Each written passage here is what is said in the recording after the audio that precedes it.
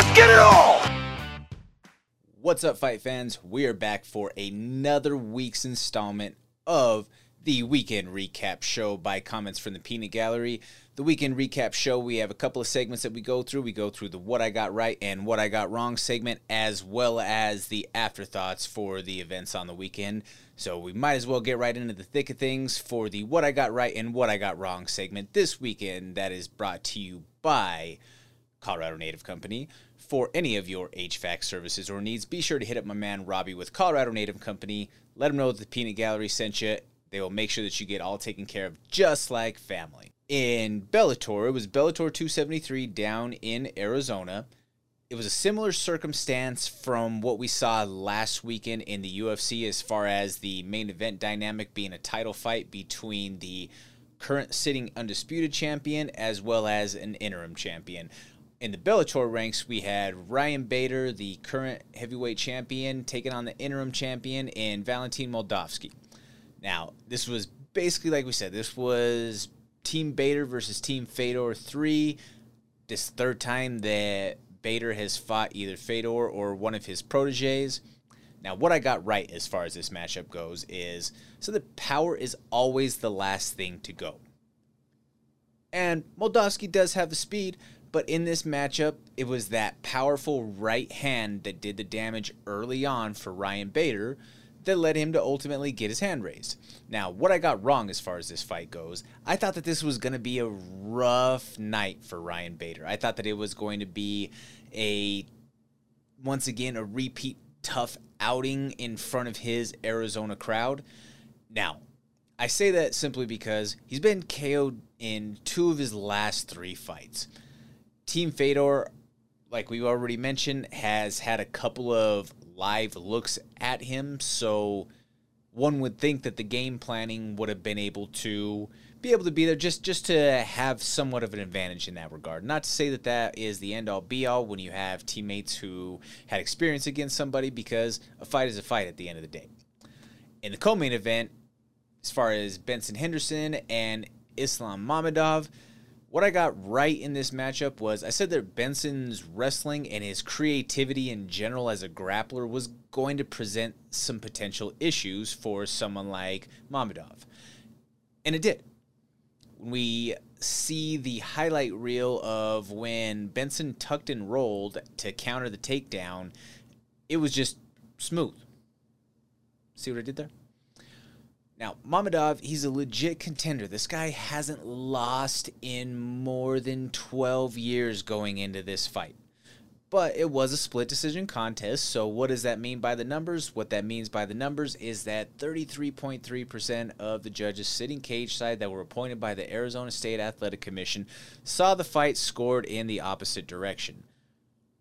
In that same vein, I think that we saw that Benson still has miles left on the tires. He is 38 years old, so he's definitely on the back nine. He's no spring chicken by any means. But him snapping that 3-fight losing streak and looking good overall in the process, not having a devastating result come of it, hats off to you, Smooth. He's a friend of the show with the MMA Plug, our radio show. He's one of our early guests on, so we're thankful for him getting his hand raised and being able to keep this journey going. That's a Colorado native right there.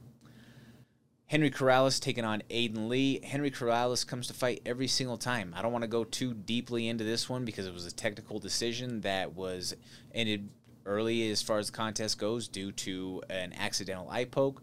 So we might as well just keep it moving right along on this one, but I still stand by the statement that Henry Corrales is must-see TV anytime that he fights. You had Seba Homasi taking on Jaleel Willis. This was Josh Frem's feature fight of the week on our radio show, the MMA Plug, presented by DenverSportsBetting.com on 98.1 FM Mile High Sports Radio. You can check us out every Wednesday night. But in this matchup, we said that Seba's going to be one tough SOB.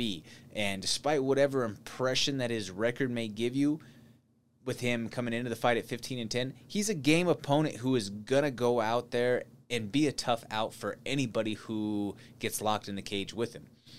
He came out and he pulled the upset with the former LFA champion in Willis with the arm triangle at just past 90 seconds into the first round. So it was a phenomenal showing for him.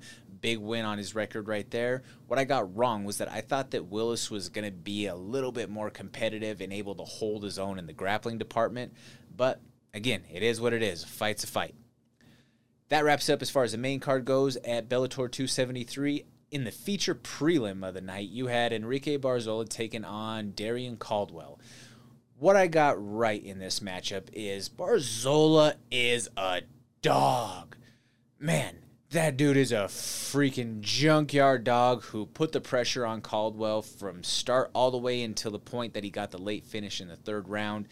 He was not going to let himself be bullied in the wrestling department. That was something that I thought was going to be a major advantage for Darian. Proved not to be. And again, I think simply put, it showed again in this fight that Caldwell has not evolved as a fighter for quite some time now, in my opinion. I don't think that he showed any sort of new layers of growth. The recipe is out on him at this point. He is legitimately, he's a former Bellator world champion, but the man just hasn't added layers to his game. The recipe is out, like I say. Get him tired, and he becomes sloppy. He was dead tired about 7.5 minutes into the fight, and you could see it in the takedown attempts. There were openings for him to shoot, but they were just not able to be capitalized upon because he didn't have the energy in the tank to be able to explode and get to his takedown entries, lock the hands up, and then be able to proceed with getting the fight to the canvas. Just did not work out for him in that fashion. In the Chris Gonzalez and the Saad Awad fight, what I got right as far as this fight goes is that there was the potential for this young savage to come out there and be able to do what we kind of unfortunately see at the end of the road for the old dogs. He put the old dog out to pasture. The ratio of a 6-1 fighter versus a 24-13 fighter, that differential usually means one of two things. They're trying to give the young kid a test, or they're trying to give the old dog a get-back fight. I think that this was a test for the young kid, and he was able to pass that test with flying colors and score a knockout of his own and bounce back admirably after getting knocked out in his previous fight. I think that that is something that you're going to see Gonzalez be able to build off of. He speaks well on the camera. He cleans up nice when he needs to do his media opportunities. There may be something there for him. He's now 7-1 in the Bellator ranks, and having a big win with somebody who has 30 more fights than you, that's a big scalp to have underneath your resume. So again, I think that you're going to see Chris Gonzalez start to get a little bit of a push from the Bellator people, and we'll see some bigger matchups in the near horizon. We might see another building fight next, and then a big name. Bellator does tend to groom their fighters or build them up, if you will, a little bit more than, say, the UFC does. So there's pros and cons to that dynamic. I think that that's where we're also going to see potentially another opportunity for one of the guys that we're going to mention from this next fight.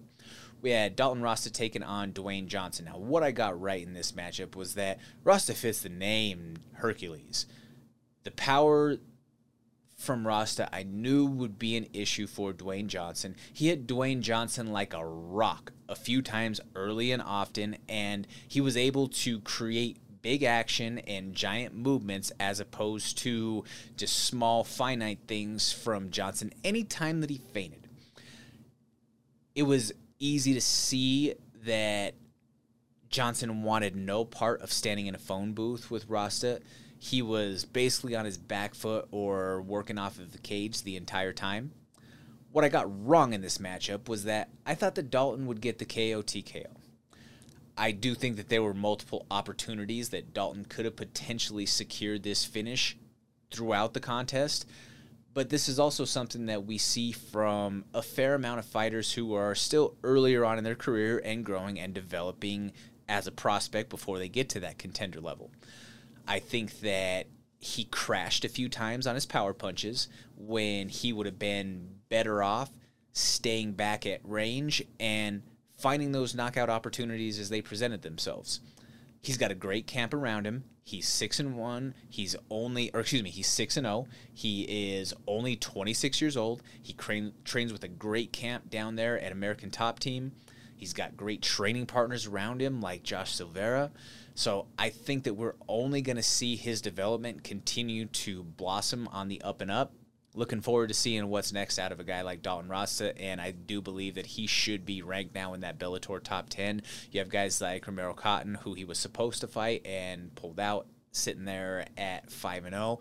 Now that Dalton's at 6-0, I do believe that he deserves a spot in those rankings. You had Nikita Mikhailov. Oh, my God. What I got right as far as this fight. This kid is an absolute freaking animal to only be 23 years old and already that damn good. He has a right hand that is like a Thor's hammer. Any time that he connected with that right hand, you could see the immediate reaction out of Blaine Schuff. Now, what I got wrong as far as this goes was really nothing. I thought that this was going to be a KO TKO from the young Russian star, potential superstar, I should say. But if I were to say something, or if I were to identify anything that I may have thought dissenting from that third round TKO, it would have been that the finish would have been much earlier on. I wasn't far off from that. He almost got the knockout right away in the first round, but credit to Schuff to be able to weather that storm and continue to keep the contest going, to try to give him a shot just to be able to work himself back into the fight once he was recovered from being hurt from that initial blow. Didn't work out that way. Brass tacks, once you get down to it, I had the result, KO TKO. That's what it was. Lucas Brennan against the Colorado product in Ben Lugo. What I got right in this one was that I had a feeling that Bellator might be trying to build a guy like Brennan. Mentioned a little bit earlier that Bellator does have this tendency that they want to try to groom or build their guys. With him only being 21 years old, he was undefeated coming into the fight. Ben Lugo, all due respect to him, he's a savvy, solid Colorado veteran, but with him being at a record just shy of 500 coming into the fight, that was someone that they felt that they could give a good veteran look and test to their young potential superstar. They think that they have something in this 21-year-old kid. They might. He's young. It's early to tell, but we got to see him continue to work through the ranks of the Bellator division, and what's he have in the long run. Then you also had, this one was the curtain puller, a little bit of a heartbreaker. It was a little bit of a heartbreaker here. You had Sullivan Culley taking on Big Tuna. Now, what I got right was that I said you will be entertained in this matchup. Who doesn't enjoy finishes? Unfortunately for Big Tuna, who we thought it was going to be his next leap into potential Bellator superstardom, that dream was crushed at the end of the first round by Sullivan Culley. Sullivan Culley secured the TKO at the end of the round, like we say. Quick question for everybody out there. Who enjoys getting injured after taking a pop to the chops? Well, as someone who spends multiple hours per week speaking into a microphone, I know I don't. And I especially don't have the time to be making unnecessary trips and visits to the dentist's office. That's why I trust my oral protection needs to Impact Mouthguards. Impact Mouthguards offers custom-molded, custom-fit solutions for everything from mixed martial arts and Brazilian Jiu-Jitsu to powerlifting and nighttime products. Impact Mouthguard's merchandise lineup offers things for both the badass beauties and the bearded badasses out there. Everything from rash guards and t-shirts to stickers and finger tape. Make sure that you check out www.impactmouthguards.com. Use the promo code Peanut Gallery in the checkout. What's up, fight fans? Now that we're past the what I got right and what I got wrong segment, we're going to get into the afterthoughts for the weekend. The afterthoughts for this weekend in combat sports segment is brought to you by Fat Ninja Combat Gear. For the latest and greatest in your fightwear fashion, please check out www.fatninjacombatgear.com. Pick yourself up a new outfit. You'll be supporting small business as well as someone who is deeply entrenched within our MMA community. So, yeah, like I say, we want to support each other and help elevate everybody within this community. Check out www.fatninjacombatgear.com. This was a weekend for the old heads. Seriously, if you take a look at some of the guys who won, It was all guys from yesteryear in the main and co-main event that won at both the Bellator and the Eagle FC show. We're going to cover both of those in this segment, as I do believe that that Eagle show was something that was monumental that happened here stateside. It wasn't just the Bellator show as one of the flagship promotions going this weekend, in my opinion now. Like we mentioned earlier in the last segment, we had Ryan Bader as well as Benson Henderson get their hands raised on that Bellator 273 card against much younger fighters who were rising prospects who we thought could be the changing of the guard. Didn't happen this time. Like we mentioned in the last segment, Ryan Bader and Benson Henderson were both able to get their hands raised at Bellator 273 against much younger fighters. I think that it's in the best interest for Ryan Bader to stay at the heavyweight division. Like we mentioned, power is the last thing to go. Why mess around cutting weight? Stay in the division where you're still the champion and continue out these golden years of your career, make a lot of money on the way out, and call it a day. Benson Henderson, I think that he showed us, like we say, that he still has miles left on the tires, being able to beat a prospect who has all the tools to potentially make a championship run in the Bellator ranks the way that he beat Islam Mamedov. I think that that's something that, Benson needs to be selective as far as some of the matchups going forward, but he's still got fight left in him. Eagle FC 44 had their first stateside show this weekend down in Miami, and it was impressive, to say the least. They had great production, the fights were entertaining, and they had A-listers within our MMA community all throughout the broadcast, whether it be Uncle Chael, Henry Cejudo, Kamaru Usman. There was a star-studded cast that was out there that made this an entertaining show to watch and to want to continue to follow.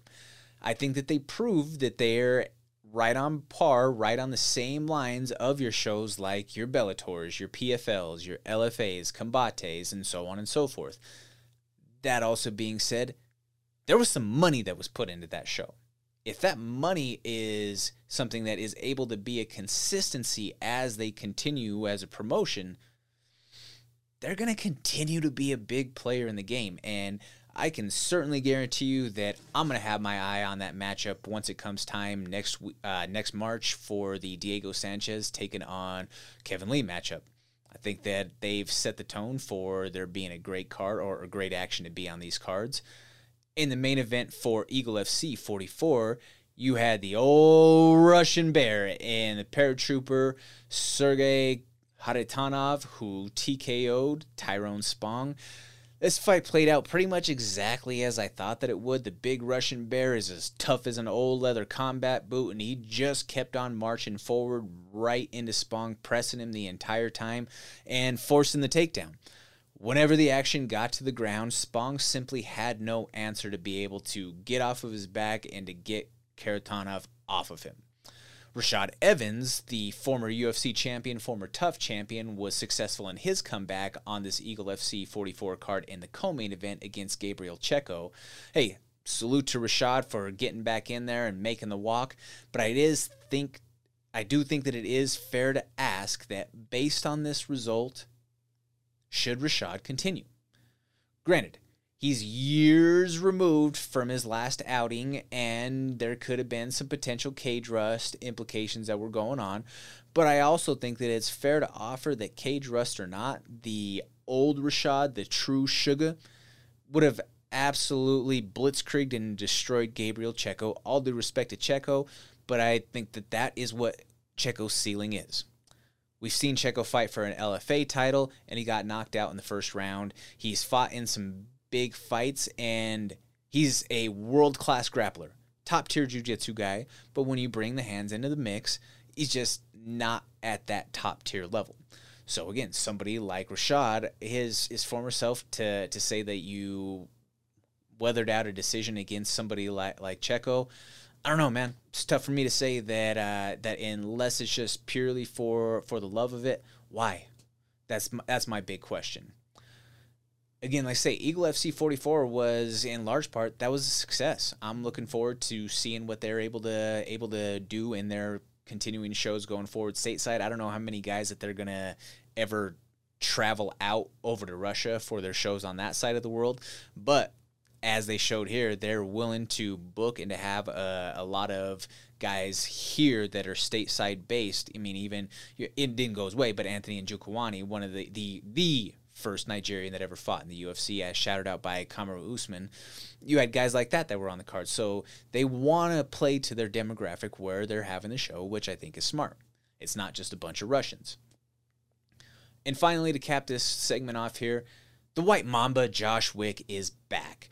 Now, after more than 2 years away from action in the cage, he came, he saw, he conquered. He showed up and he showed out there at Fierce in Utah, where he dismantled the UFC and Bellator vet in Cain Carrizosa with a TKO in the first round. And it's great to see this young, talented kid back in there mixing it up. He's only 27 years old. He's got time on the clock to where he can make a run at the big shows.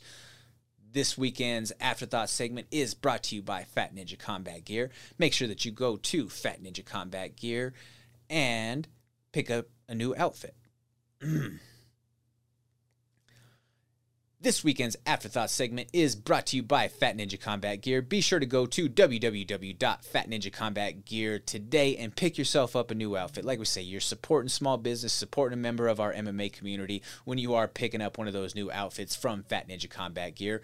I'm Jordan Kurtz. I'm the host of your weekend recap episode presented by Comments from the Peanut Gallery. We will be with you next week with a special recap coming from Kansas City out there at the FAC show. It's going to be the newest installment of the Dana White Looking for a Fight. We're also going to be recapping the UFC show naturally. Thank you all so much for tuning in this week. We brought to you a new segment with the Afterthoughts brought to you by Fat Ninja Combat Gear. That's going to be a new staple edition each week, in addition to the What I Got Right, What I Got Wrong segment this week that was brought to you by Colorado Native Company. Let us know what you guys think. Hit us up on social media. You can follow me, Jordan Kurtz, at Comments from the Peanut Gallery on Instagram. Please hit the like, share, and subscribe button here in YouTube. All of your support greatly helps us be able to continue to keep on putting out this original MMA-based content for all of you out there. So again, please smash that subscribe button down below, and we're going to keep on bringing nothing but the best to you.